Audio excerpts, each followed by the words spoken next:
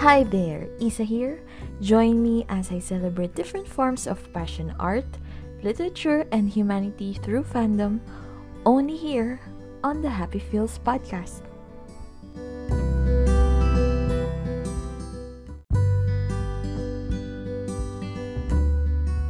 And welcome back to the Happy Feels podcast. Ngayon ay episode 5 na. Grabe, 5 is our treasure number. Nakaka 5 episodes na ako, pero nyo yun, para sa Happy Feels podcast. Pero plus 3 kung isasama yung random, Happy Feels podcast random episodes, nakakatatlo na ako doon. So, nakakawala na ako. Biruin mo yun, nakawala na ako. Pero ayun, if last week, ni-review ko yung 13, this week naman, ang re-reviewin ko ay ang Rurouni Kenshin. So, I love doing reviews so much na wala lang. Natutuwa lang ako whenever I talk about stuff. Pero, ayun. So, Rurouni Kenshin, right off the bat, spoiler warning. Ito lagi ko to nakakalimutan. Especially sa random episodes ko for Loki. Pero, ayun. Spoiler warning. I will be mentioning specific scenes from the movie. So, if hindi mo pa napapanood yung movie, panoodin mo muna, and then mag-formulate ka ng sarili mong opinion or insights or comment suggestions, violent reactions, and then balik ka dito. Tapos, pakinggan mo din yung aking mga comments, suggestions, and violent reactions tungkol dun sa film. So, tingnan natin if magkakasundo tayo or hindi. Pero ayun, for Rurouni Kenshin, it's almost a 10-year run, no? Ever since the first film. Yung first film, pinalabas siya 2012. So, after that, 2014, pinalabas naman yung second movie and then yung third movie. And then after that, nagkaroon ng 7-year gap between these films, yung fourth and then yung fifth film, na ipapalabas sa Netflix sa July 30.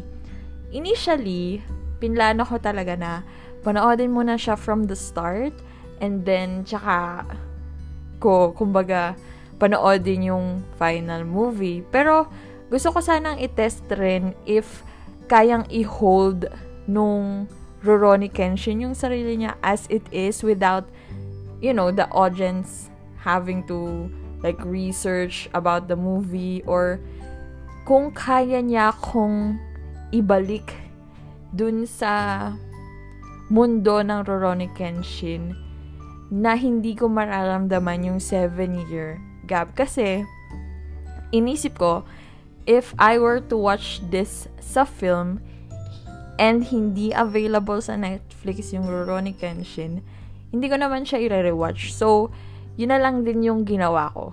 Para kunwari, nanood ako sa sinehan, pero hindi naman talaga. And then, speaking of review and research, I did not watch the anime, nor read the manga. Well, pinanood ko naman yung anime, pero tumigil ako sa Oniwa Banshu na arc. So, hindi ko talaga alam kung anong i-expect ko dito sa film na to, story-wise. Well, alam ko yung expect ko, yung magandang fighting sequences, and friendship, and medyo love story, ganyan. Pero, story-wise, na yung details talaga, how it ends, or something, wala talaga akong idea. So, medyo exciting yun for me. So, let's before I go to the parts that I did not like or I would have preferred to, na iba yung nangyari, I will go first to what I liked about the film, which is madami. First off, as I mentioned before, para sa akin kasi, alam mong maganda yung film, whether stand-alone film yan or pag sequel man yan, na no matter how many years ang nakalipas from the previous film, dapat first sequence pa lang ng film, dinala ka na niya dun sa mundo ng film. At dun sa tone and then the general feel of the story. Like, wala yung gap. Like, wala yung 7-year na gap. Nandun ka na ulit sa mundong yun. Effortlessly. Kumbaga. And, for me, Rurouni Kenshin did that.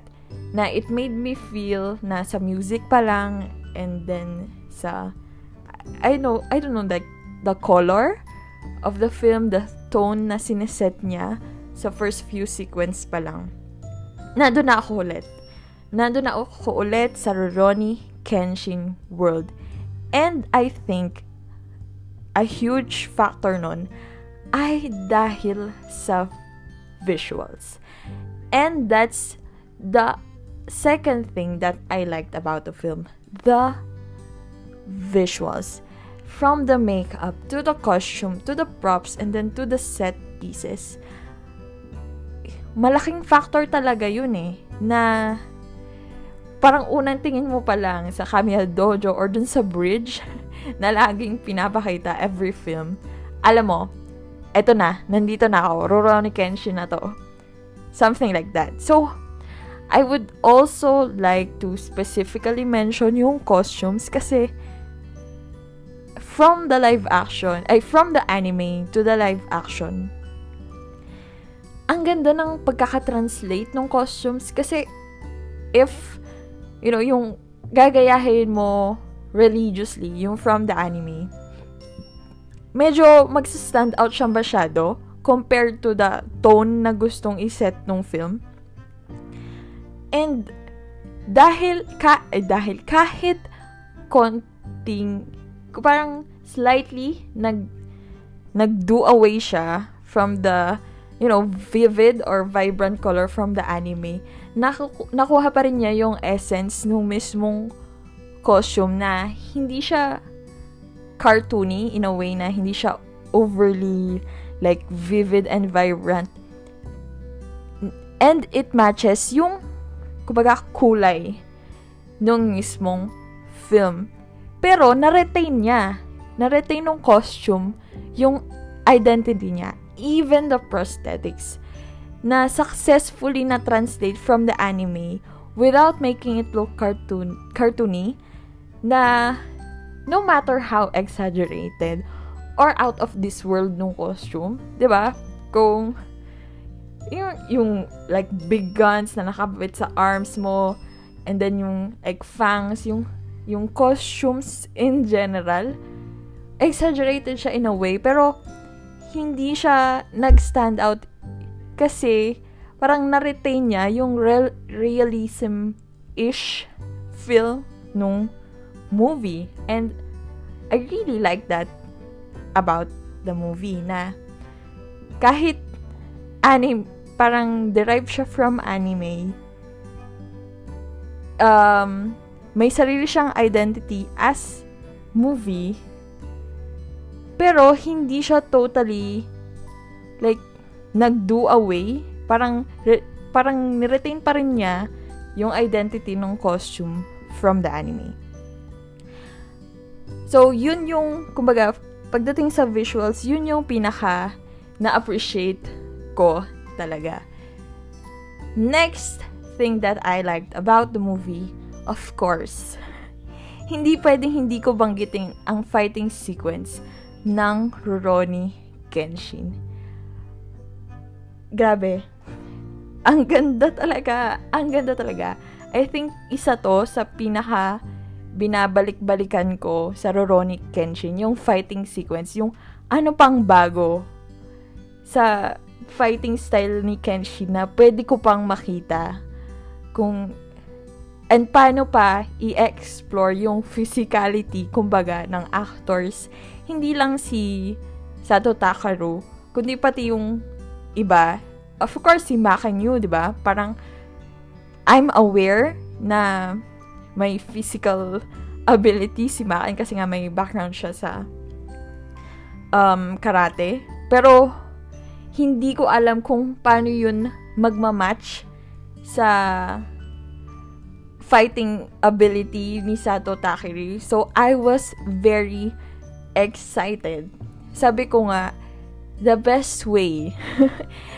Joke, hindi ko pa pala nasasabi to sa previous episodes ko. So, ito na to.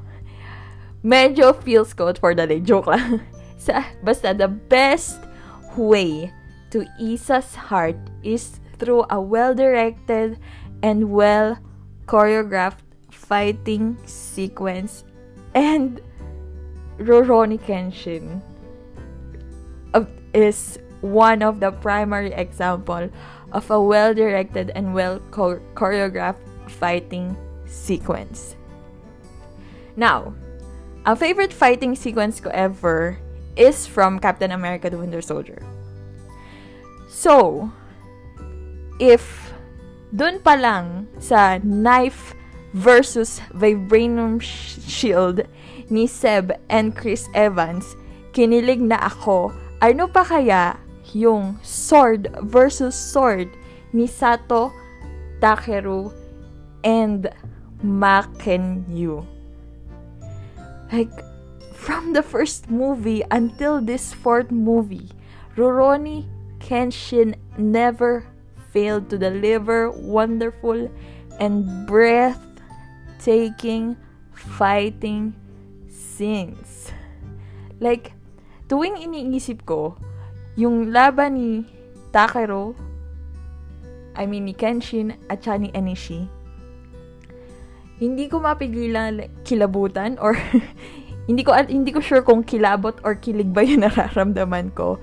Pero ang favorite aspect ko actually dun sa fight nila ay bukod dun sa buong physicality, like nagamit talaga nila yung buong set. Yung nagpapaikot-ikot sila. At aside sa buong set, nagamit din nila yung buong katawan nila, obviously. And it was so beautiful. Tapos nadagdagan pa yung, kumbaga, yung visual nung mismong fighting sequence dun sa sound, na muted yung sound. Ang maririnig mo lang yung flashing of swords, yung footsteps, yung pag nagdudulas-dulas sila sa semento, tapos yung paghinga nila, minsan, maririnig mo din. And para sa akin, yung aspeto na yon na malaking contrast dun sa pinanggalingan ni Kenshin previously na maraming tao, marami siyang kasama, yung may baril-baril pa, 'di ba? Tapos nandito kay Enishi, biglang muted na yung fighting sequence nila.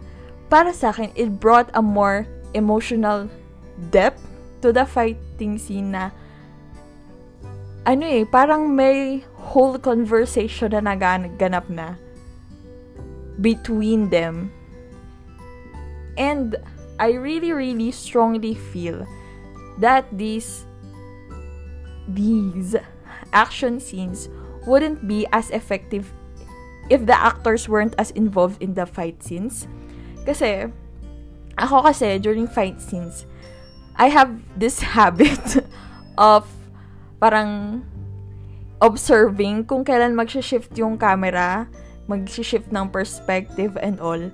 Tapos titingnan ko if nag-switch from the actor to the stunt double, na natutuwa ako if hindi ko mapapansin. Hindi ko, kumbaga, makikilala or madidistinguish kung siya ba yung actor or siya ba yung stunt double. And feeling ko nakuha ko lang for all the Marvel movies that I watch. Pero I find it amusing. Kumbaga, parang it's my own little game time. Pero, for Rurouni Kenshin, napansin ko na parang majority, if not all, of the fighting sequences, kitang-kita ko yung mukha ni Sato Takeru. And this time, kitang-kita ko din yung mukha ni Makenyu. So, sobrang ganda nung scene na yun. Kasi bukod, sa physical aspect nun, nakikita mo din yung expression nung mismo actor. And, that just makes it more effective, and that just gives the whole fight sequence yung may emotional dimension na siya. Hindi lang siya like one-dimensional, laban-laban lang. Meron na siyang merong, kumbaga, nilalatag na facial expression. Ganun. Tapos, yung yung agility ni Sato Takeru and then yung agility ni Maken, parang it just makes sense. Na, ang ganda talaga nung, siguro mga 5 minutes lang yung scene na yun, pero gustong gusto ko talaga. Especially yung part na walang nagsasalita sa kanilang dalawa. And I really think, and I really believe na isa talaga yung like the whole action fighting sequence ay isa sa biggest strength ng Rurouni Kenshin live action adaptation. And then, for the biggest challenge naman, I think, for films like this is, as I mentioned, diba, na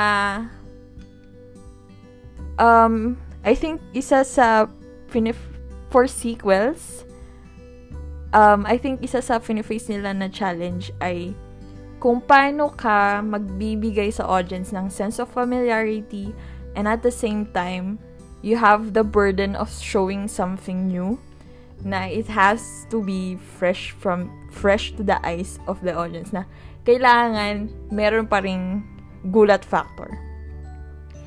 For me, Rurouni Kenshin, the final, felt like yung mga nangyari dito sa film na to, nakita ko na sa previous films. Kumbaga, I had expectations, of course. Na-meet naman yung expectations ko, but I didn't get more.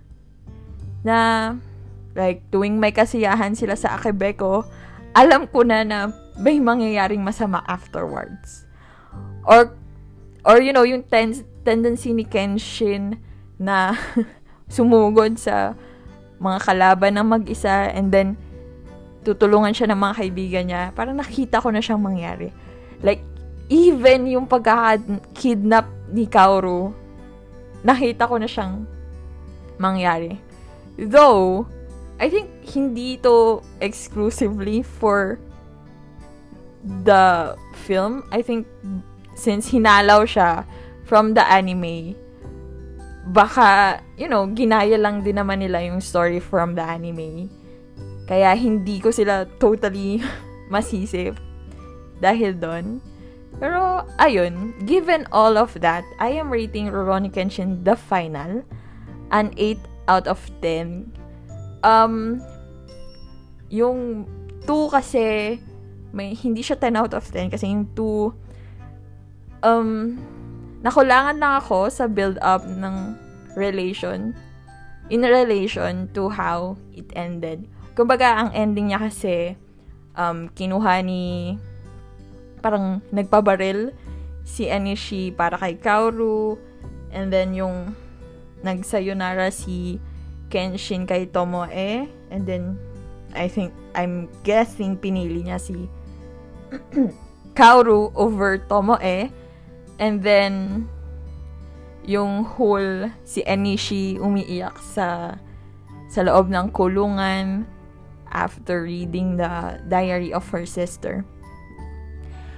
Pero I wish that there would have been more Enishi focused scenes na that will give another dimension dun sa vengeful feelings niya. Kasi for me, parang in a way, parang hindi dynamic yung character ni Enishi na parang revenge for my sister. Yun lang yung nakikita ko from him. Kaya parang medyo hindi nagja-drive yung, kumbaga, yung laki, yung scope ng vengeance niya na he's willing to kill all these people para lang sa kapatid niya. Parang hindi ko masyadong, though, gets ko naman, syempre, parang lahat naman tayo magagalit sa kung sino mang pumatay sa sister or brother natin. But, why ganong kalaking scope when he can just focus on Kenshin, diba? Why does he want Kenshin to suffer so much? And then, nabitin din ako dun sa part ni Kaoru and Enishi, like, para lang siguro mas may impact yung pagkakaligtas ni Enishi kay Kaoru.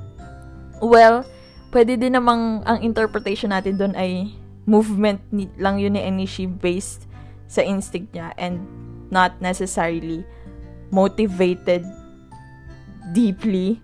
Pero, kasi, parang, yun yung pinaka-twist. Parang, yun yung pinaka-nagbago sa pag-iisip ni Enishi na, diba, after lahat ng pinlalo mo mula pagkabata ka,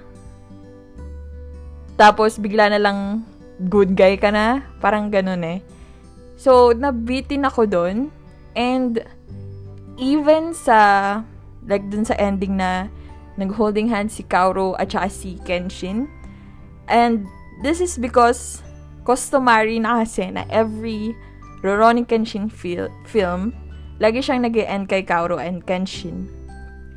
And, yung impact lang, I guess, nung sinila dito sa The Final, hindi kasing laki nung impact dun sa previous films na I don't know, parang nakulangan lang din ako sa build-up since hindi din ganun kadaming scenes nila together and they didn't have this moment together na para, kumbaga, mas cement kung ano yung relationship nila, kung gaano ka-importante ang isa't isa. But, you know what? I think some of my concerns can be answered sa the beginning, sa Rurouni Kenshin the beginning, especially dun sa Enishi aspect ng concern ko na I think dun ko siya mas maiintindihan. So, papanoodin ko na lang yun sa July 30 and then after that, papanoodin ko from the beginning, from the start, from the first movie, yung Rurouni Kenshin, until Rurouni Kenshin the beginning. And I will be rating kung ano yung favorite ko, etc. etc. So, there's a different podcast for that. But for now, yun, ang rating ko for the final, it's not, out of all the movies, it's not my personal favorite. But you know, alam mo yung Rurouni Kenshin, it's Rurouni Kenshin na if it's not one of the best, it is the best live-action adaptation to ever exist for me. Na, you know, ito yung standard. Yung Rurouni Kenshin yung standard of what makes a good live-action adaptation. And from the first to the fourth film, I'm very much pleased how they handled this anime or this manga. So, 8 out of 10 for Rurouni Kenshin. So, ayun na nga, that is all for my Rurouni Kenshin review. If you have anything that you want to add or comment, suggestion, violent reactions, feel free to tag at happyfeels_pod sa Twitter. Now we proceed to the feels quote. For the feels quote naman, I know I've mentioned sa introduction ko na my feels quote hindi naman necessarily related sa topic na to, but this time, it's very much related sa topic ko for the day. Kasi, if we think of Rurouni Kenshin, I think we also think of, we also think of, One Ok Rock. And, I think, yung impact ng Rurouni Kenshin, may factor din kung gaano kaganda yung soundtrack ng movie na to. I mean, from the first movie, One Ok Rock never fails to deliver the best theme song for the movie. And for the feels quote for today, it came from yung theme song or yung soundtrack ng Rurouni Kenshin The Final. It's Renegades. Na this song is co-produced by Ed Sheeran na I didn't know at first. Nung una kinig ko dito, like, okay, ang ganda. And then, na-discover ko through the making na in-upload nila sa YouTube na kasama si Ed Sheeran dun sa production. And, nung pinakinggan ko siya ulit, narinig ko yung parang gitara pa lang sa first few first few seconds nung kanta, narinig ko na ang tatak ni Ed Sheeran. So, ito yung kantang napili ko kasi nung napakinggan ko to, parang ang una pumasok sa isip ko, if Andres Bonifacio or like Jose Rizal, pero mas malamang si Andres Bonifacio had a theme song nung like passionate siya to deliver changes para sa ating bansa, ito siguro yun. Ito siguro yun. So, I think this very much represents the vigor of the youth. Kumbaga na, the youth, they still have passion, they still have this idealistic set of perspective and all, ganyan. So, yeah, that's why napili ko to kasi charot. Kasi it sends a very good message, especially for the youth. So, ang feels quote for today ay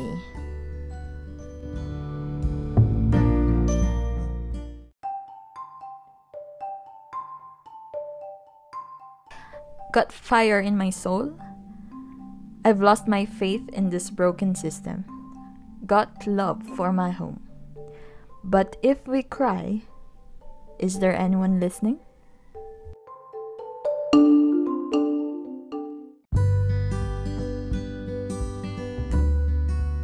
And that is all for the 5th episode of the Happy Feels podcast. Thank you so much for listening. I really love making reviews. I don't think it's obvious, pero I really like making reviews. So, thank you for listening again. See you. Ayun na naman ako sa see you. Ano bang pwedeng balik kayo. Balik kayo at makinig. Dito lang sa The Happy Feels Podcast. Bye!